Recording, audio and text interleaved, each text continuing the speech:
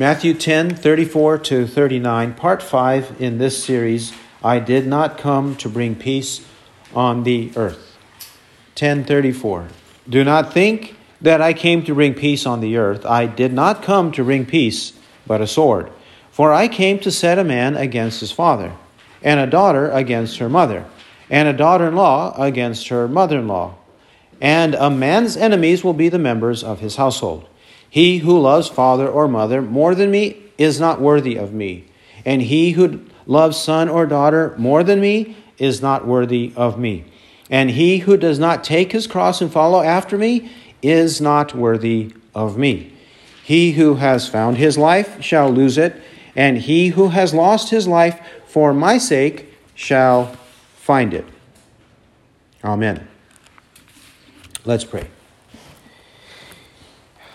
Father, we ask you to teach us from your word what it means to truly follow you faithfully in the face of opposition, and especially in the face of opposition among our relatives. We ask you, Lord, to give us a love for you that exceeds all other loves that are on the earth. Grant it to us and strengthen us by the power and the grace of your Holy Spirit in our life. Convince us that this is necessary, it is true, and it is a matter of life and death. In the name of Christ, our Lord and Savior. Amen. The peace that Christ came on the earth, in this case, he says, I did not come to bring peace on the earth. What he means, we have seen. He doesn't mean that he came to guarantee and to secure that father, mother, son, daughter, husband, wife, or any other relation will be secured and guaranteed to have peace and harmony among them. Even if in the past there was peace and harmony, there's no guarantee now in the faith in Christ that this will occur. He says, what is really at stake? Where is our first love? Who is our highest authority? Who is our king? Who is our Lord? Is our Lord our own whim? Or is our Lord the whim and the will and the wisdom of some other person? Even the person in our own family. Where is our supreme love? It should be with the Lord himself, as he says in verses 37 to 39. Our supreme love, our ultimate love, our highest priority should be our Lord and Savior, Jesus Christ. He is our master. He's the master in heaven. He is the King of kings and the Lord of lords. We ought to submit to him. We should be under his rulership in our life. This is what we must understand, because it will be a daily occurrence, because we live every day among our own family members. We live among our own family members most of the time, day by day. And so the greatest temptation will be for us is to concede and to compromise, to bow down to the whims and the wisdom, carnal wisdom of our families. And Jesus says, no, that should not happen. It should be with himself and himself alone. The Jesus we are preaching here from the Bible, accurately reflecting and repeating what is found in the Bible, the Holy Bible, this is the true Jesus. But it is the true Jesus that the world and superficial Christianity hates. This is the Jesus people hate. Really, they do hate this Jesus Christ. But this is the true one, and therefore we must embrace him. Sometimes people will say, there shouldn't be any division in the family. There shouldn't be any division in the family. If you're Christians, why is there disharmony in the family? There shouldn't be any division. But actually, Jesus said this.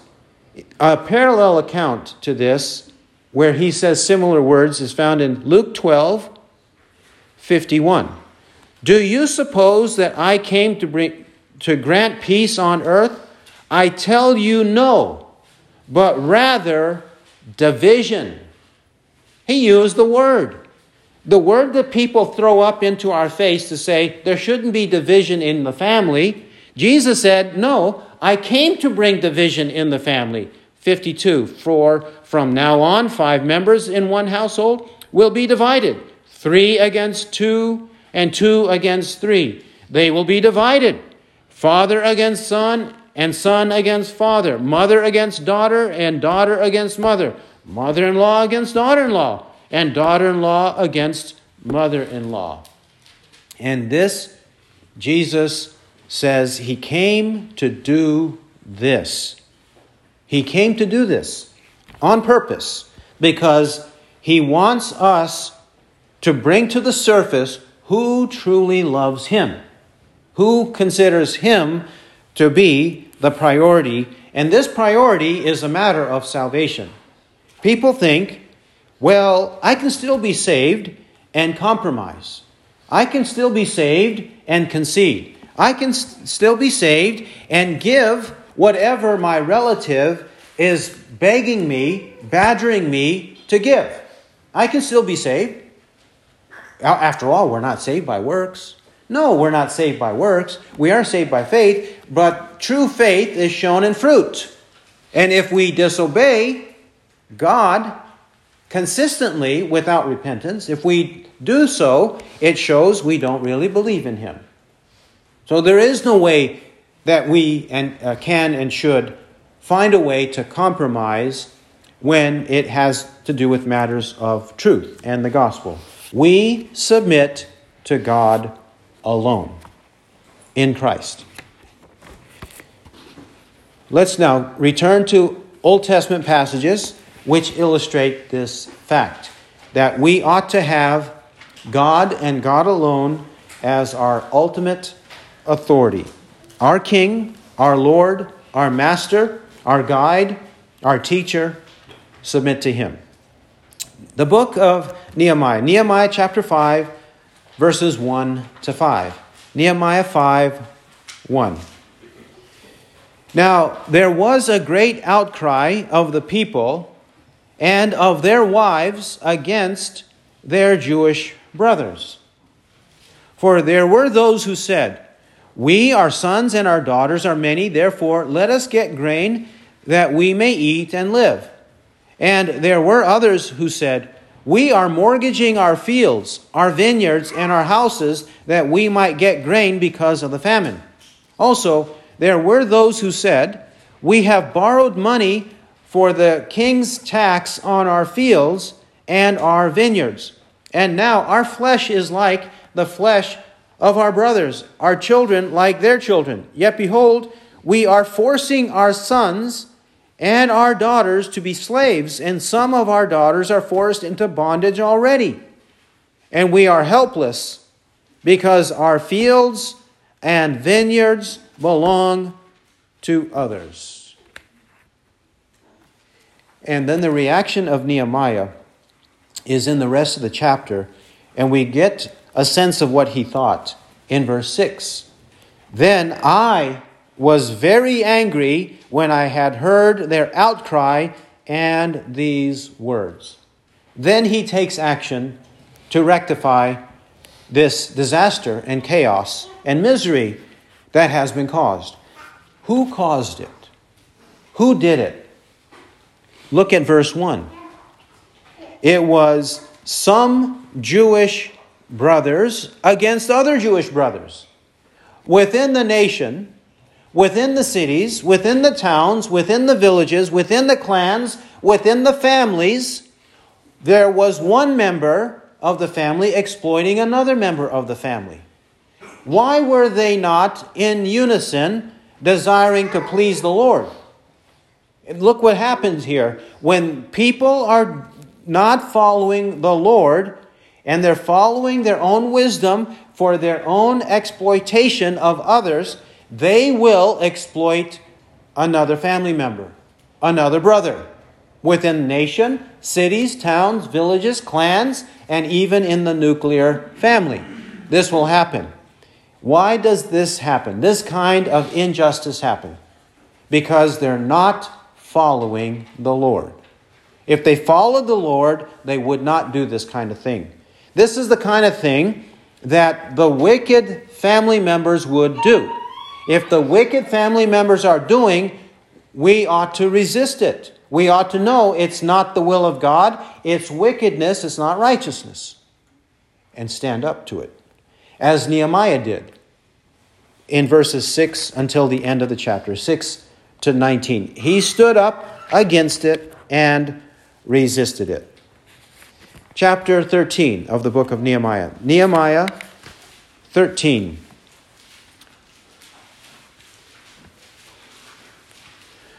Nehemiah 13, 4 to 9.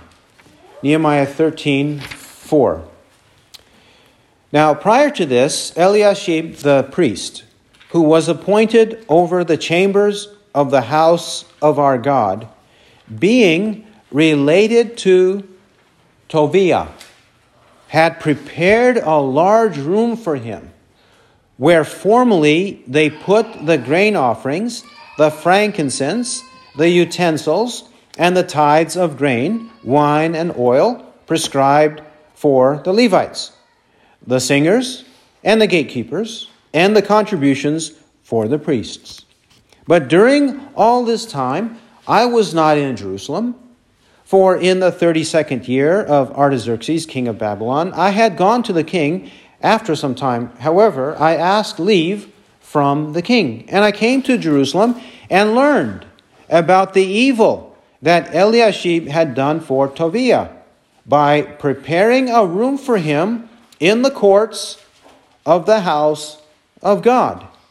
And it was very evil to me. So I threw all of Tobiah's household goods out of the room. Then I gave an order, and they cleansed the rooms. And I returned there the utensils of the house of God with the grain offerings and the frankincense. What has happened here? Two relatives are in cahoots to do evil. Tobiah was no good man. No good man. And then he is given accommodation in the chambers of the house of our God, it says in verse 4. He's given accommodation, a place to live there. And this has supplanted the space and the rooms used for the offerings. The offerings were supposed to be stored there. But instead, he's living there. This wicked Tobiah is living there. And what does Nehemiah do? He gets rid of Tobiah and all of his belongings. He says, I threw them out. I got rid of all of them.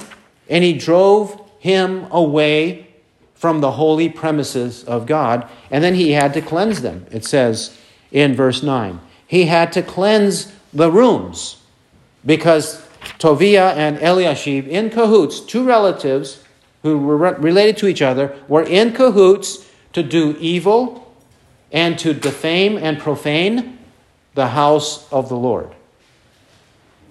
It took Nehemiah to stand up and say, what's wrong with you?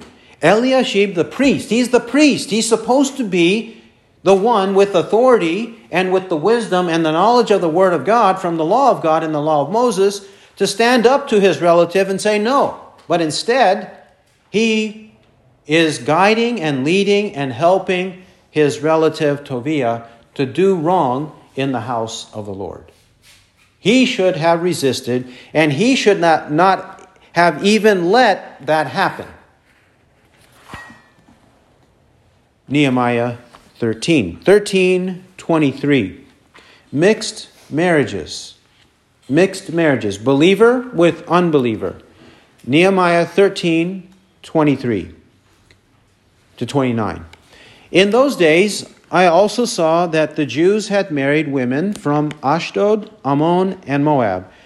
As for their children, half spoke in the language of Ashdod, and none of them was able to speak the language of Judah, but the language of his own people. So I contended with them and cursed them and struck some of them and pulled out their hair and made them swear by God, you shall not give your daughters to their sons, nor take of their daughters for your sons or for yourselves. Did not Solomon, king of Israel, sin regarding these things?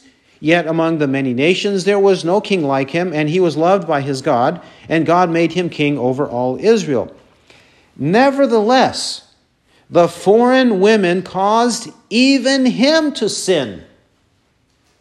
Do we then hear about you that you have committed all this great evil by acting unfaithfully against our God, by marrying foreign women?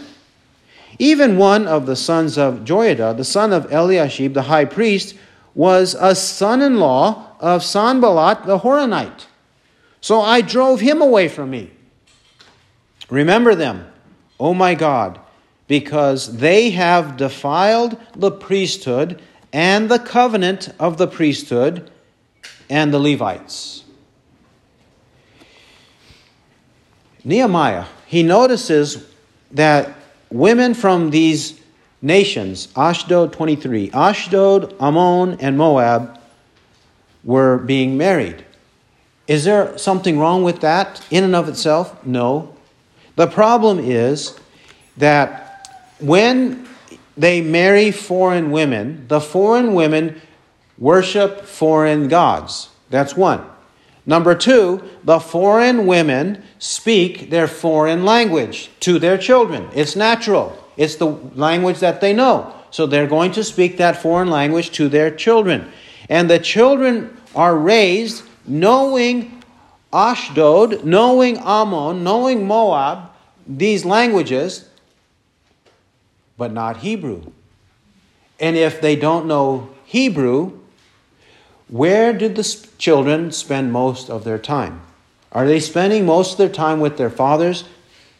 No, with their mothers at the home, in the home. The fathers are usually outside working in the field or working somewhere, but at home. So then, who has the opportunity to teach the children religious things? The mothers, like it happened to Timothy. Timothy's father, Acts chapter 16, verse 1, was a Greek. His mother was a Jewess, and she knew to teach him the scriptures of the Old Testament. The father did not. 2 Timothy chapter 1, verse 5 says, his grandmother and his mother taught him the scriptures. 2 Timothy 3, 14 to 17 teach that from childhood he learned the sacred writings, which are able to give you the wisdom that leads to salvation, which is through faith in Christ Jesus. It was from Timothy's mother. But in this case, this is not happening. It's impossible, or it's happening on a meager scale. And also, if these men married the foreign women, what does it also tell us about the men? That they have a kind of compromised, half-hearted view, double-minded view of their own religion. Yeah, I'll teach them a little bit, but I'm not going to make a big deal about it. I'm not going to pressure my wife to learn Hebrew or pressure her to stop worshiping idols. I'm not going to insist that there can be no idols in our house. I'm not going to insist that I spend more time with our children so I can teach them the Hebrew language so that they can read the Hebrew Old Testament. They didn't have that mentality, and Nehemiah knows that. That's really what's happening here. So, Nehemiah being the man of action he is, with great conviction, he's like Psalm 119:53. Burning indignation has seized me because of the wicked who forsake your law. He's really upset at this. So verse 25, I contended with them, cursed them, struck some of them, pulled out their hair, and made them swear by God. He did these 5 things in verse 25. That they would vow not to intermarry with foreigners because of the idolatry associated with the foreigners. Not that there can be no marriage to a foreigner, because Moses married the Cushite woman, Numbers 12, right? Ruth the Moabitess, she was converted to the faith in the book of Ruth, correct? Rahab the harlot, a Canaanitess, Joshua chapter 2, she was converted to the faith. So it's possible for this to happen, but it doesn't commonly happen, so there should not be this common intermarriage. That was the problem. That was the sin here. Then he says, Solomon. Solomon was certainly chosen by God, beloved by God, and established by God. Yet, such a great man with great wisdom that God endowed to him, who wrote the book of Proverbs. Right? He built the temple, the first temple. He did these things. He was chosen by God, beloved of God. Yet, such a great man fell into this same sin. And if it could happen to him, it could certainly happen to us. If it happened to him, it could happen to us. That's why he says in 26, the foreign women caused even him to sin. But we are not endowed with great wisdom, as Solomon was. So it could easily happen to us. So don't do it. Resist it and preach and teach against it. It's a great evil. Look at that in 27. It's not a little sin. It's not a sin that can be committed and then you just ask for forgiveness later. You know how it is? People say, it's easier, it's better to do what you want and then ask for forgiveness. It's better to just do what you want and ask for forgiveness later. Forgiveness is easier than permission. So don't ask anybody for advice. Don't ask anybody for permission. Just do it and then ask for forgiveness later. That's the mentality of the world. That's the fleshly mentality. But he's saying here, it's a great evil. Don't do it. Don't even presume to do it. And the priest, look at this in 28. Even one of the sons of Joiada, the son of Eliashib the priest, the high priest, was a son-in-law of Sanballat the Horonite. This Sanballat, earlier in the book of Nehemiah, he's a Horonite, meaning he's from another nation. He is a troublemaker, a bitter and hostile, and even a mortal troublemaker and mortal enemy of Nehemiah and the people in the land of Judah. So this enemy of God and the people of God, why in the world is anybody related to him? The pagan, the foreigner, who's also a troublemaker in our own land. Why be son-in-law of Sanballat? So what did Nehemiah do? I drove him away from me. He got rid of him. He wanted nothing to do with him. To preserve the purity, to preserve the harmony, to do the will of God faithfully. Nehemiah did so. We come now to the book of Job. The book of Job. Job, according to Job 1:1, was a blameless, upright man, fearing God and turning away from evil. Job chapter 1, verse 1. The Holy Spirit tells us this in chapter 1, verse 1. And then the Lord, in dialogue with Satan, in chapters 1 and 2, he says the same thing. He says this same thing. Chapter 1, verse 8. The Lord to Satan, verse 8. And the Lord said to Satan, have you considered my servant Job? For there is no one like him on the earth, a blameless and upright man, fearing God and turning away from evil. That is the Lord directly in dialogue with Satan. Further, chapter 2, verse 3. And the Lord said to Satan, have you considered my servant Job? For there is no one like him on the earth, a blameless and upright man, fearing God and turning away from evil. And he still holds fast his integrity, although you incited me against him to ruin him without cause or without reason. This is the character of Job. He knows the Lord, he follows the Lord, he fears the Lord, he seeks to live a godly life. But what has happened? In chapter 1, we have Job afflicted with 4 intense, severe hardships. In chapter 1, 13 to 19. 4 afflictions. 2 enemy nations attack him and his people and his family. And then there are 2 natural calamities, natural disasters that come and destroy Job's possessions and Job's people. 2 plus 2. 2 groups of evil people, and then 2 natural calamities. He's in utter ruin. But Job maintains his faith. In verses 20 to 22, he maintains his faith. Verse 20, 120. Then Job arose and tore his robe and shaved his head, and he fell to the ground and worshipped. And he said, Naked I came from my mother's womb, and naked I shall return there. The Lord gave, and the Lord has taken away. Blessed be the name of the Lord. Through all this, Job did not sin, nor did he blame God. He didn't sin, nor did he blame God. He maintained steadfast confidence, faith, hope in the Lord. Chapter 2. But one thing left that Job had was his health. His health.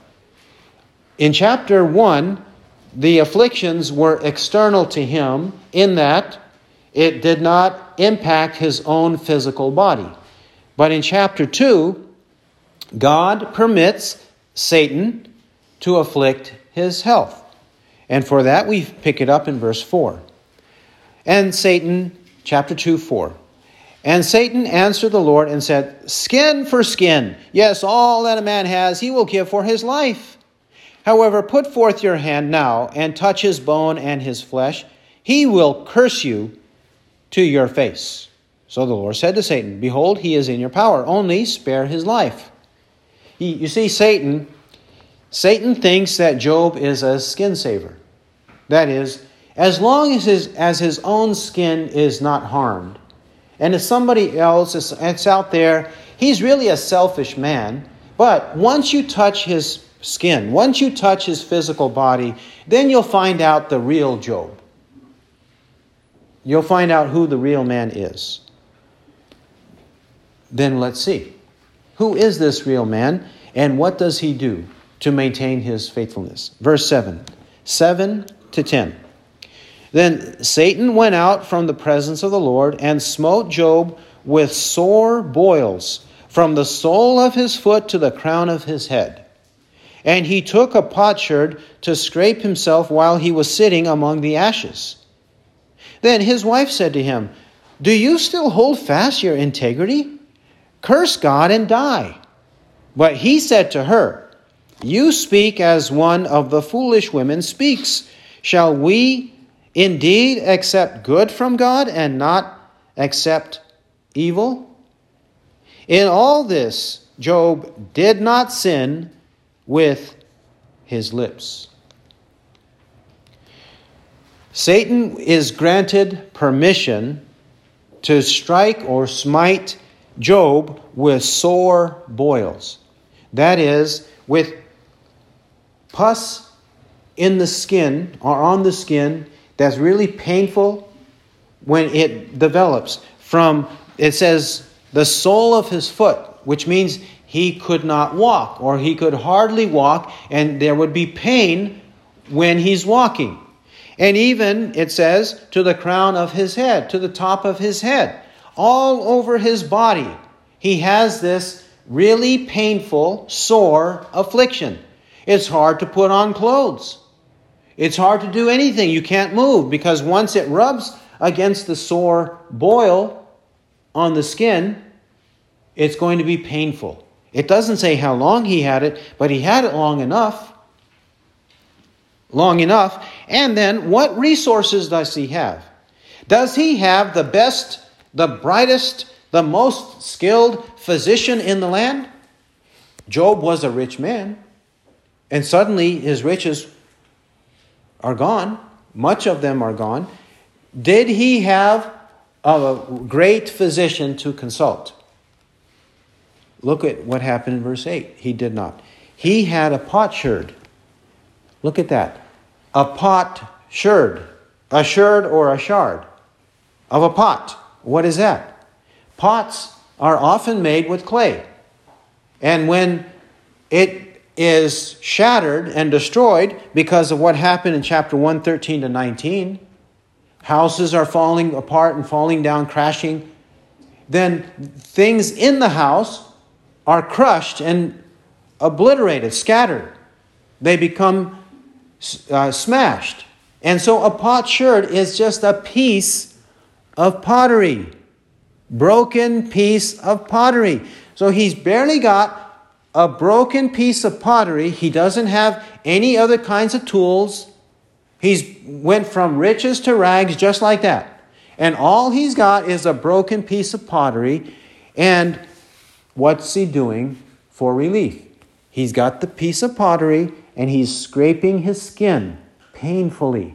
Boil after boil after boil all over his skin. What would you do in that situation? Wouldn't you be tempted to curse God? Wouldn't you be tempted to curse? Wouldn't you be tempted to lose faith, grow weary, and then look for consolation from others and advice from others? And especially advice from your own wife? And in this case, it doesn't look like he was consulting her, but she spoke up, which often happens. Then his wife said to him, it doesn't say he asked her, well, what do you think? Then his wife said to him, do you still hold fast your integrity? Why are you still a man of faith? Why are you still a man of integrity? Why are you doing this? Why are you steadfast? Why are you immovable? Why is it that you are still single-mindedly focused on believing in the Lord? Why do you do that? And what comes out of her mouth? The words of Satan. The wife is actually speaking the words of Satan. Because it says in 2 verse 5, touch his bone and his flesh. He will curse you to your face. So what Satan wanted for Job to curse God, Satan fills the heart of Job's wife to say, curse God and die. Just curse him, and then you will be blaspheming God, and God will be angry with you, and then he will instantly kill you. Like he instantly killed Ananias and Sapphira. Like he instantly killed the Corinthians at the Lord's Supper. He'll just immediately wipe you out, and then you won't have to be in pain. You won't have to keep scraping your body. This was the advice, the evil advice of his wife. What does Job do? Verse 10. But he said to her, you speak as one of the foolish women speaks. He compares her to foolish women. Foolish women are like this. Foolish women don't understand what? Shall we indeed accept good from God and not accept evil? In all this, Job did not sin with his lips. What do foolish women think? Well, my life is always supposed to be happy. My life is always supposed to be pleasant. I'm always supposed to have plenty of money and security. I need the tenderness and love of my husband. I always must have it. And if I don't have it, then there's something wrong with him. There's something wrong with life. There's something wrong with God. Oh my, oh me. Isn't this often the reaction of wives and women? Why isn't everything going my way? That's what he's saying there. He's teaching her we're supposed to not only accept good from God, but accept evil. By evil, adversity, trials, temptations, pain, suffering. This is the way life is supposed to be. Yes, I married you, wife, to provide for you and to protect you and then to preach to you. I did that. But at times, there's going to be struggles. There's going to be temptations. There's going to be hardships in life. Don't you realize that that's what God has ordained? He had to teach her, remind her of that, because it had escaped her mind at this point. Then, did Job sin when he scolded, rebuked, reminded his wife? There are interpreters who believe that. They think that in chapter 1, verse 21, when Job said, naked I came from my mother's womb, and naked I shall return there. The Lord gave, and the Lord has taken away. Blessed be the name of the Lord. There are some interpreters who say Job sinned. He shouldn't have said that. He did wrong. But verse 22 says, the Holy Spirit says in verse 22, through all this Job did not sin, nor did he blame God. He didn't up to this point. Nor did he right after he rebuked his wife. Verse 10. In all this, Job did not sin with his lips. He didn't sin when he corrected or rebuked his own wife. He didn't say, well, she is my wife. Well, I don't want any more strife. Well, she does make a good point. Her upbringing was not the same as mine. Her knowledge is not the same as mine. No excuses. He just told her what she needed to hear. But it wasn't only with his wife. Chapter 6. Let's go to chapter 6. Job 6. 14 and 15. Job 6:14. This is Job who speaks. For the despairing man, there should be kindness from his friend, lest he forsake the fear of the Almighty. My brothers have acted deceitfully like a wadi, like the torrents of wadis which vanish. Job is in despair. There's lots of misery he's experiencing day by day.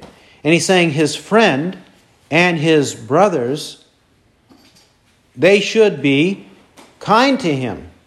They should not be deceitful. They should be kind to him, because if they persist in unkindness, if they persist in deceitfulness, then he might fall away from the faith.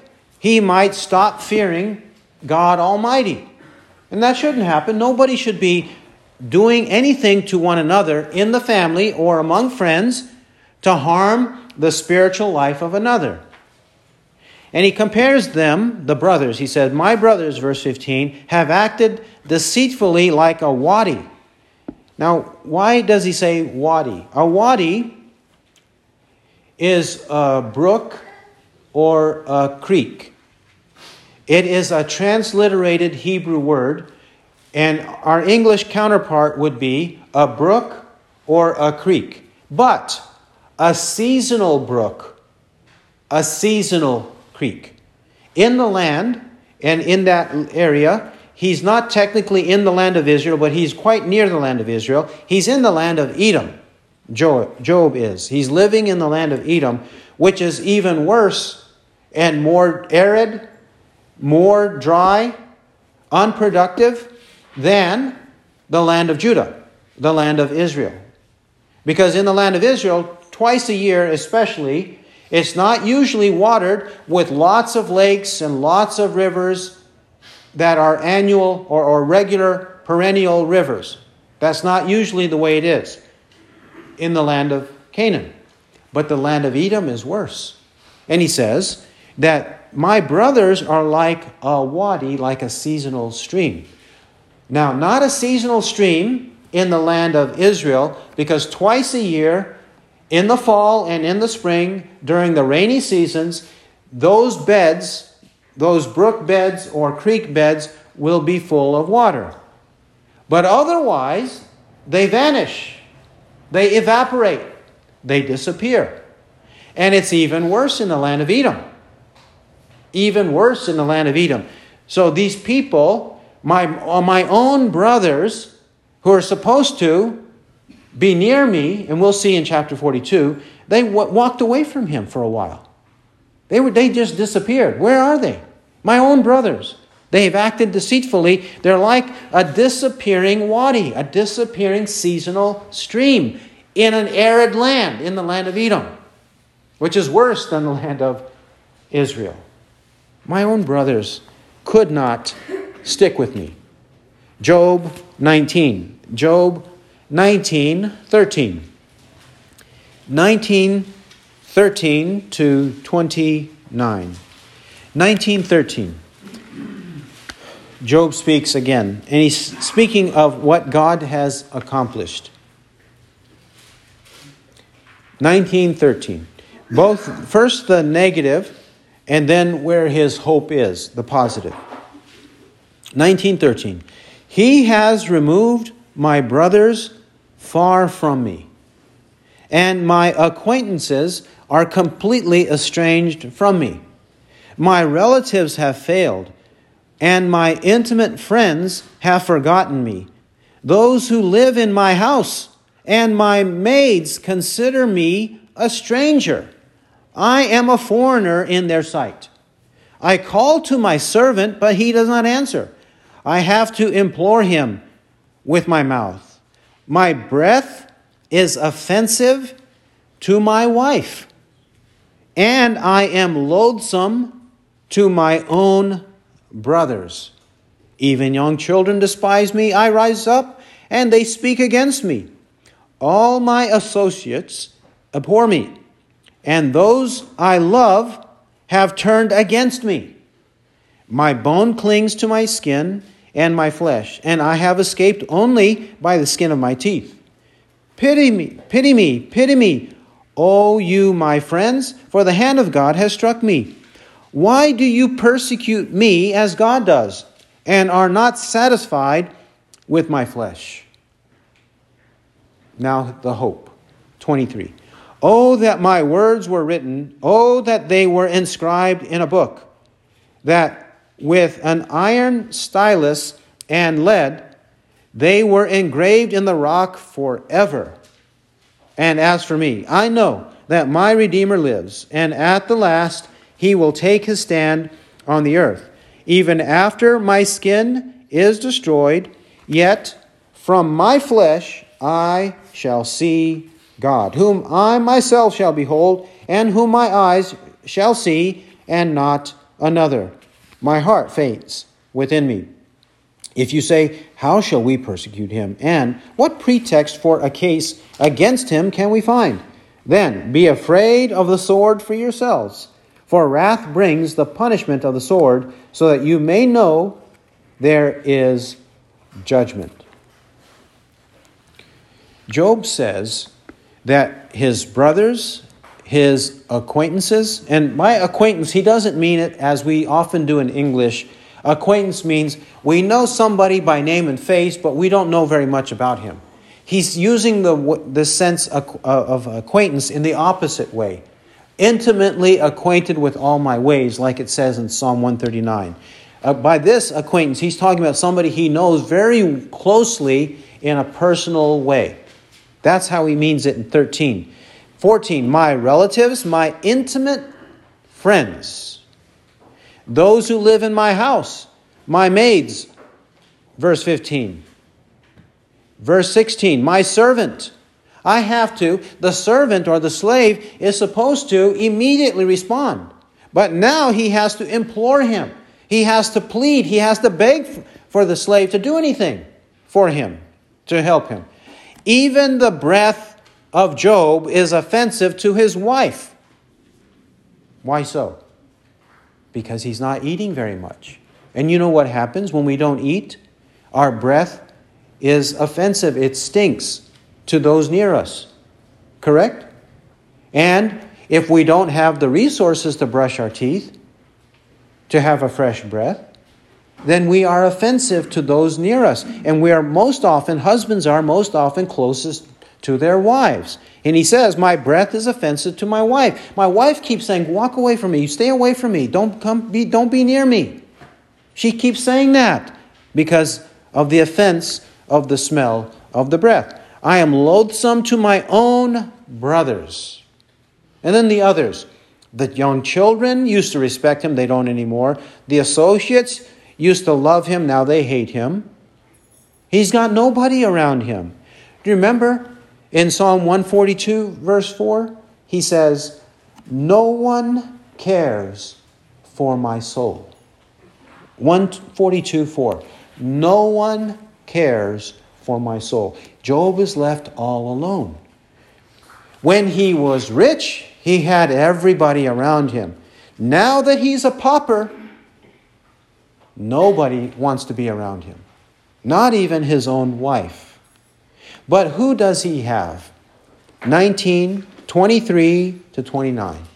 He has the Lord. He has his Redeemer. 19:25 and 26 and 27. 19:25-27. He has the Lord Jesus. He means the Lord Jesus here. The Lord Jesus Christ is his only solace, his only helper, his only security in time of need. Everyone else has ditched him, but not the Lord Jesus. Job 42. 42, verse, we'll read 42, 10 and 11. Or 10 to, let's just read the paragraph, 10 to 17. Job 42:10. And note especially what happens in verse 11, 42:11. And the Lord restored the fortunes of Job when he prayed for his friends. And the Lord increased all that Job had twofold. Then all his brothers and all his sisters and all who had known him before came to him, and they ate bread with him in his house, and they consoled him and comforted him for all the evil that the Lord had brought on him. And each one gave him one piece of money, and each a ring of gold. And the Lord blessed the latter days of Job more than his beginning. And he had 14,000 sheep, and 6,000 camels, and 1,000 yoke of oxen, and 1,000 female donkeys. And he had 7 sons and 3 daughters. And he named the first Jemimah, and the second Keziah, and the third Karen Hapuk. And in all the land no women were found so fair as Job's daughters. And their father gave them inheritance among their brothers. And after this Job lived 140 years, and saw his sons and his grandsons 4 generations. And Job died an old man and full of days. Job was initially very wealthy. But it says here in this passage, when he was restored, God gave him double the wealth, both in terms of cattle, possessions like that, but also children. He gave him much blessings when he was restored. When he was rich initially, everybody was around him. When he is rich now, what happens in verse 11? Then, remember, after he was restored with all of these riches, then all his brothers and all his sisters and all who had known him before came to him. Where were they before? In the middle of the book, he's complaining that they all ditched him. They all walked away from him. Nobody wanted anything to do with him. Why? Because he was a poor man and a sick man. Who wants to hang around poor and sick men? Nobody. But when people have health and wealth, then you have many friends. When you have health and wealth, when you have reputation because of your health and wealth, then you have many friends, and everybody will be seeking your presence and calling you friend, brother, flatter you left and right. But they all disappeared. They all disappeared. Now they come and now they eat bread with him in his house. Well, why did they not supply bread in the meantime and eat with him in his house? Meantime, when he was suffering, they were all gone.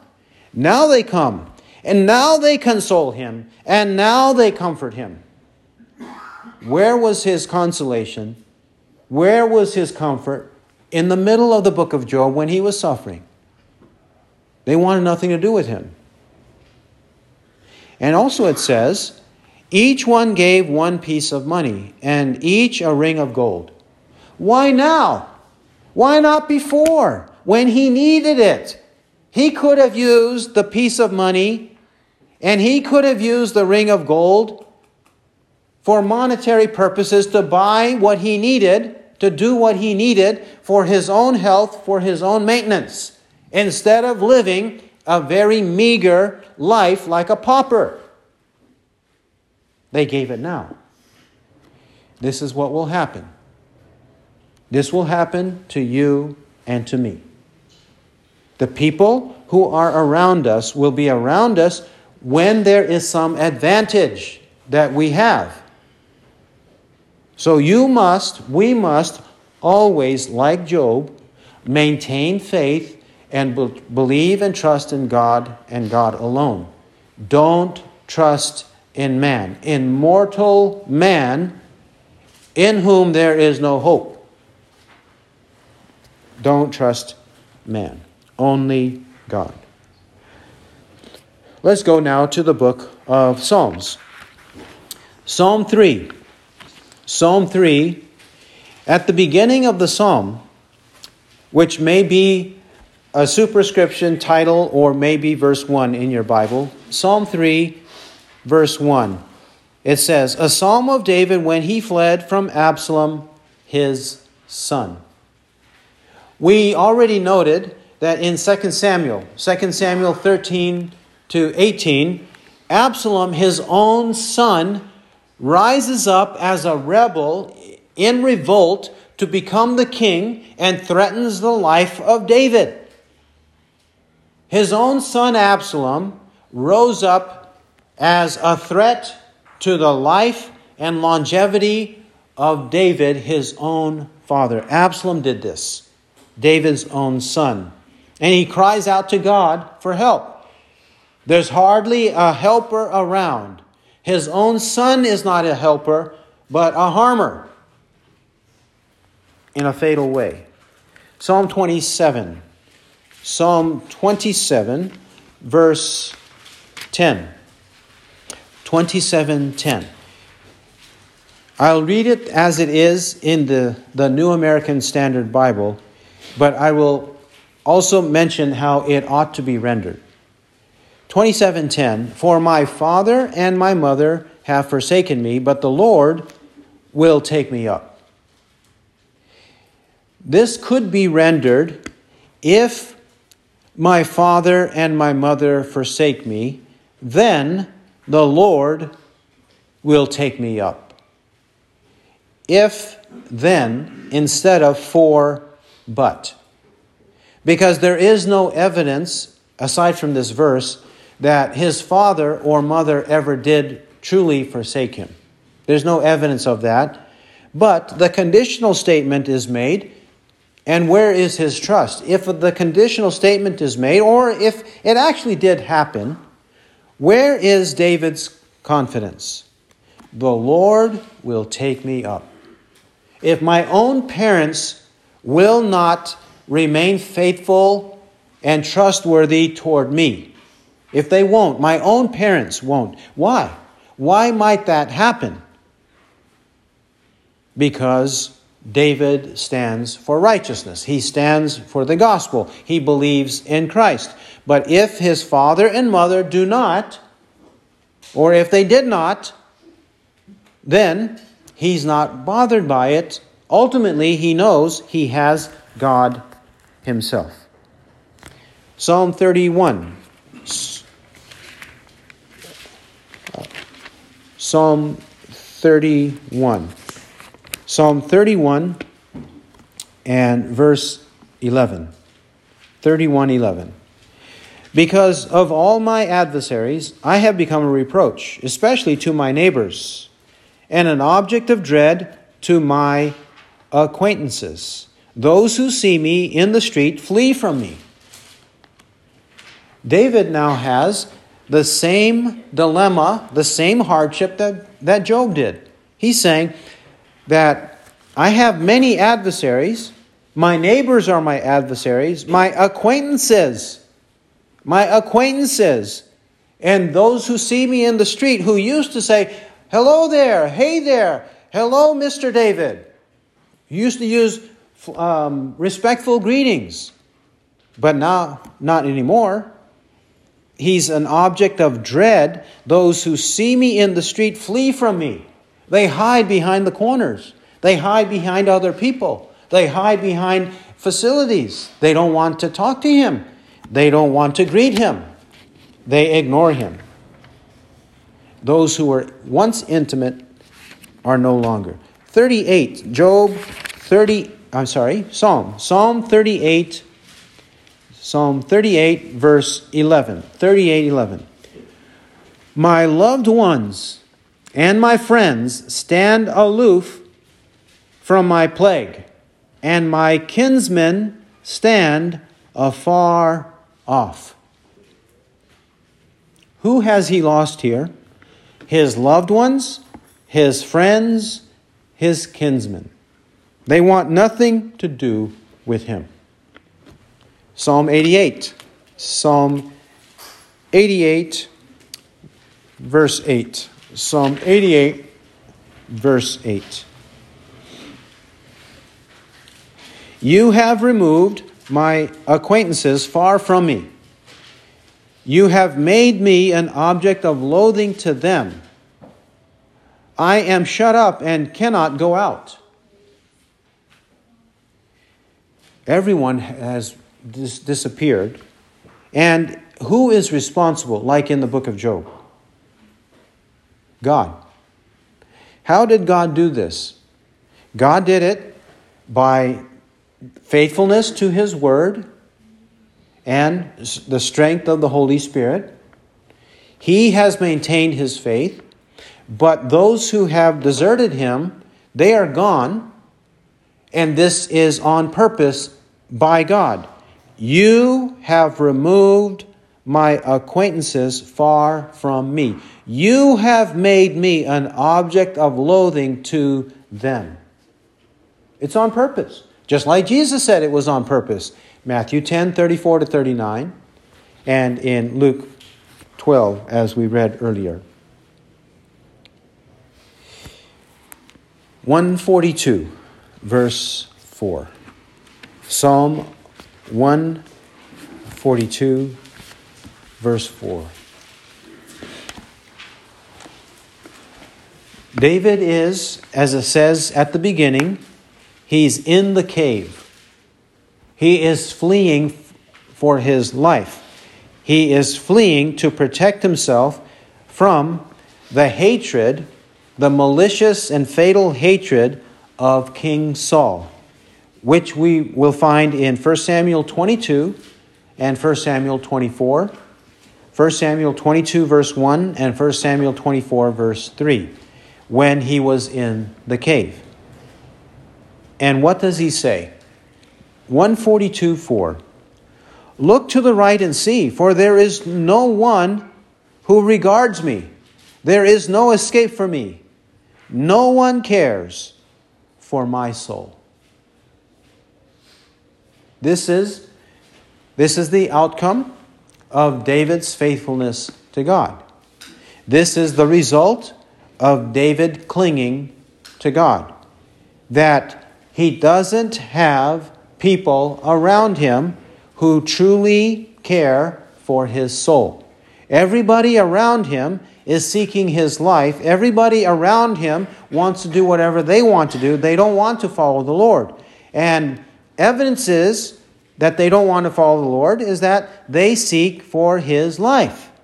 They want to put him to death. They wished he wasn't around. So they have disappeared. And if they ever come in proximity to him, they want to get rid of him. No one cares for my soul.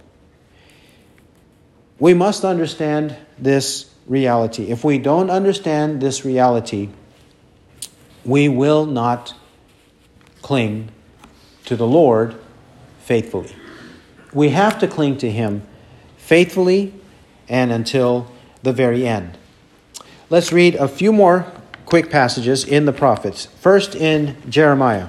Jeremiah chapter 9. Jeremiah chapter 9, verse 1. Jeremiah 9, 1 to 6.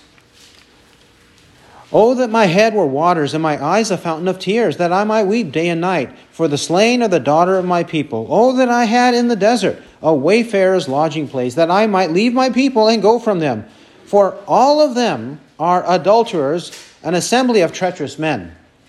And they bend their tongue like their bow. Lies and not truth prevail in the land. For they proceed from evil to evil, and they do not know me, declares the Lord. Let everyone be on guard against his brother, and do not trust any brother against his neighbor, and do not trust any brother. But because every brother deals craftily, and every neighbor goes about as a slanderer, and everyone deceives his neighbor, and does not speak the truth, they have taught their tongue to speak lies. They weary themselves committing iniquity.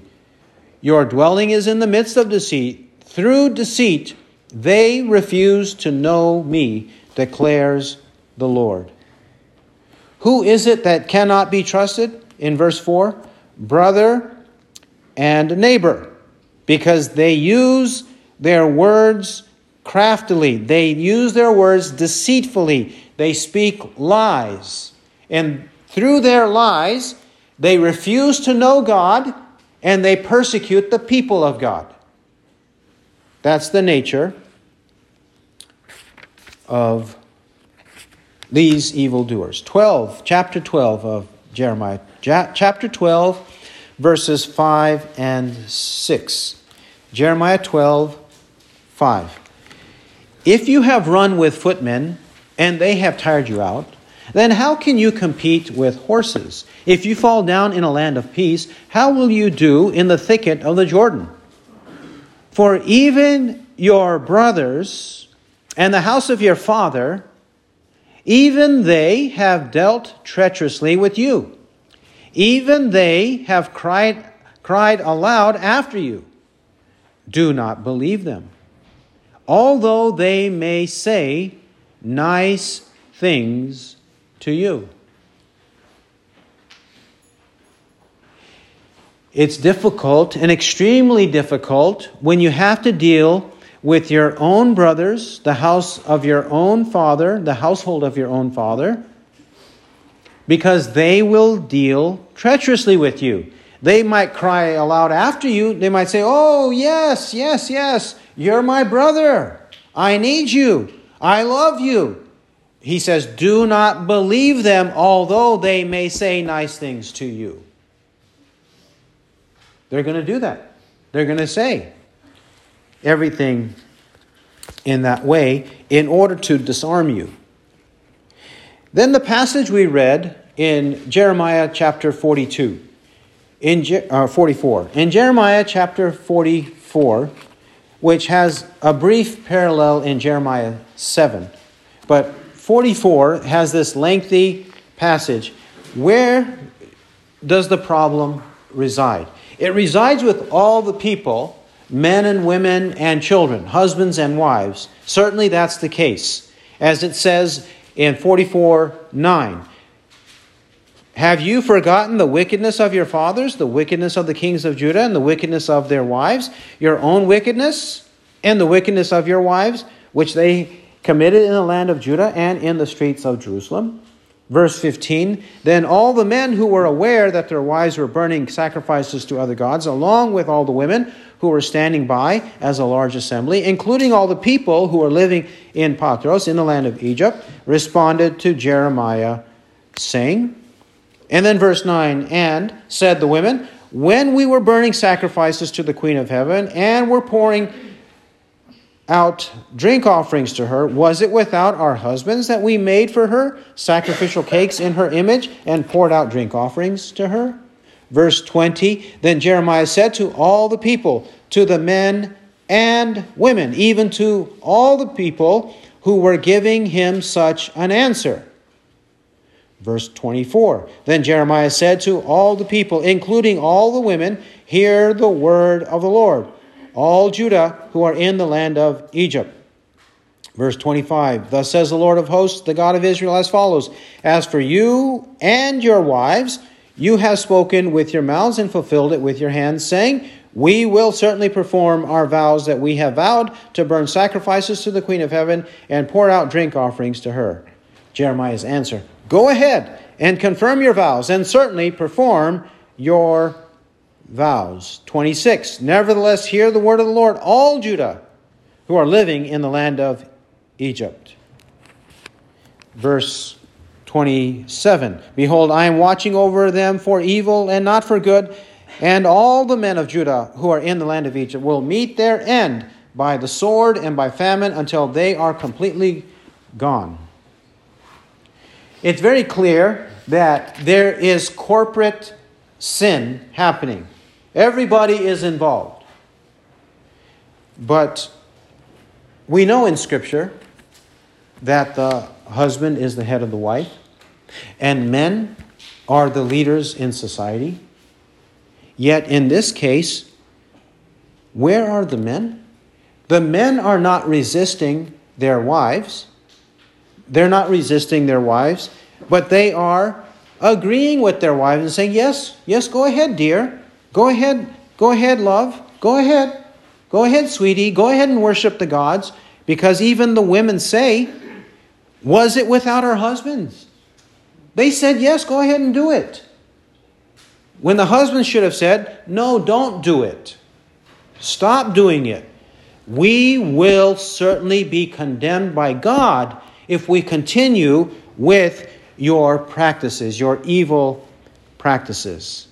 It says that the husbands were well aware. They were aware. Verse 15. Then all the men who were aware, they were aware. The husbands have guilt for not following righteousness and expecting their wives and families and communities to follow righteousness. And the women, being typically the instigators, they wanted to do it, and the husband said, yes, dear, go ahead. Yes, dear, go ahead.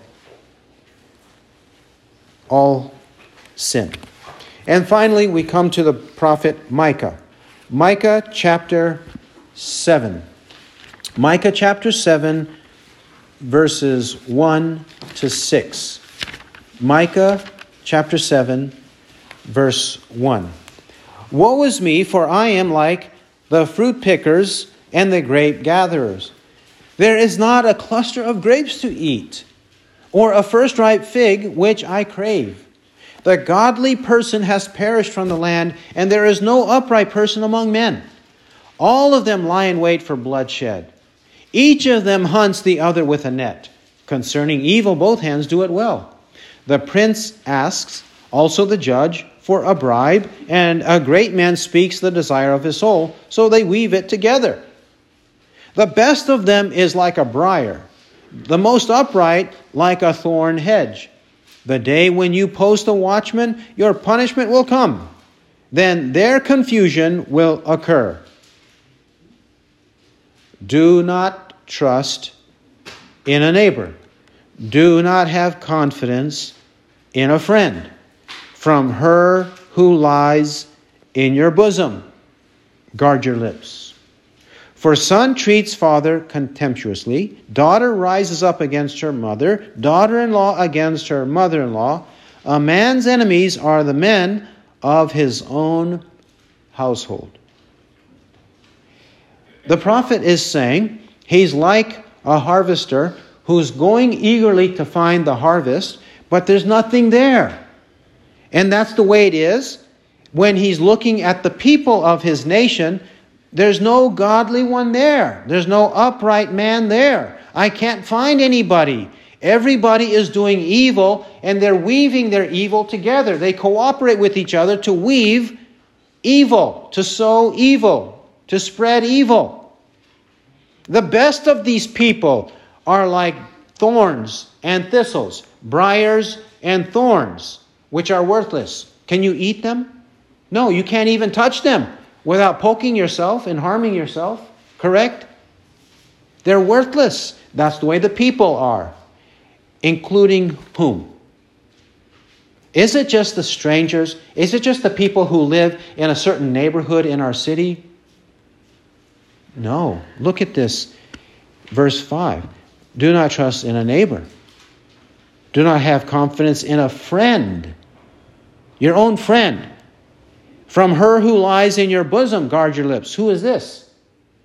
Assuming the addressee is a man, he's talking about the wife. The wife lies in the bosom of the husband.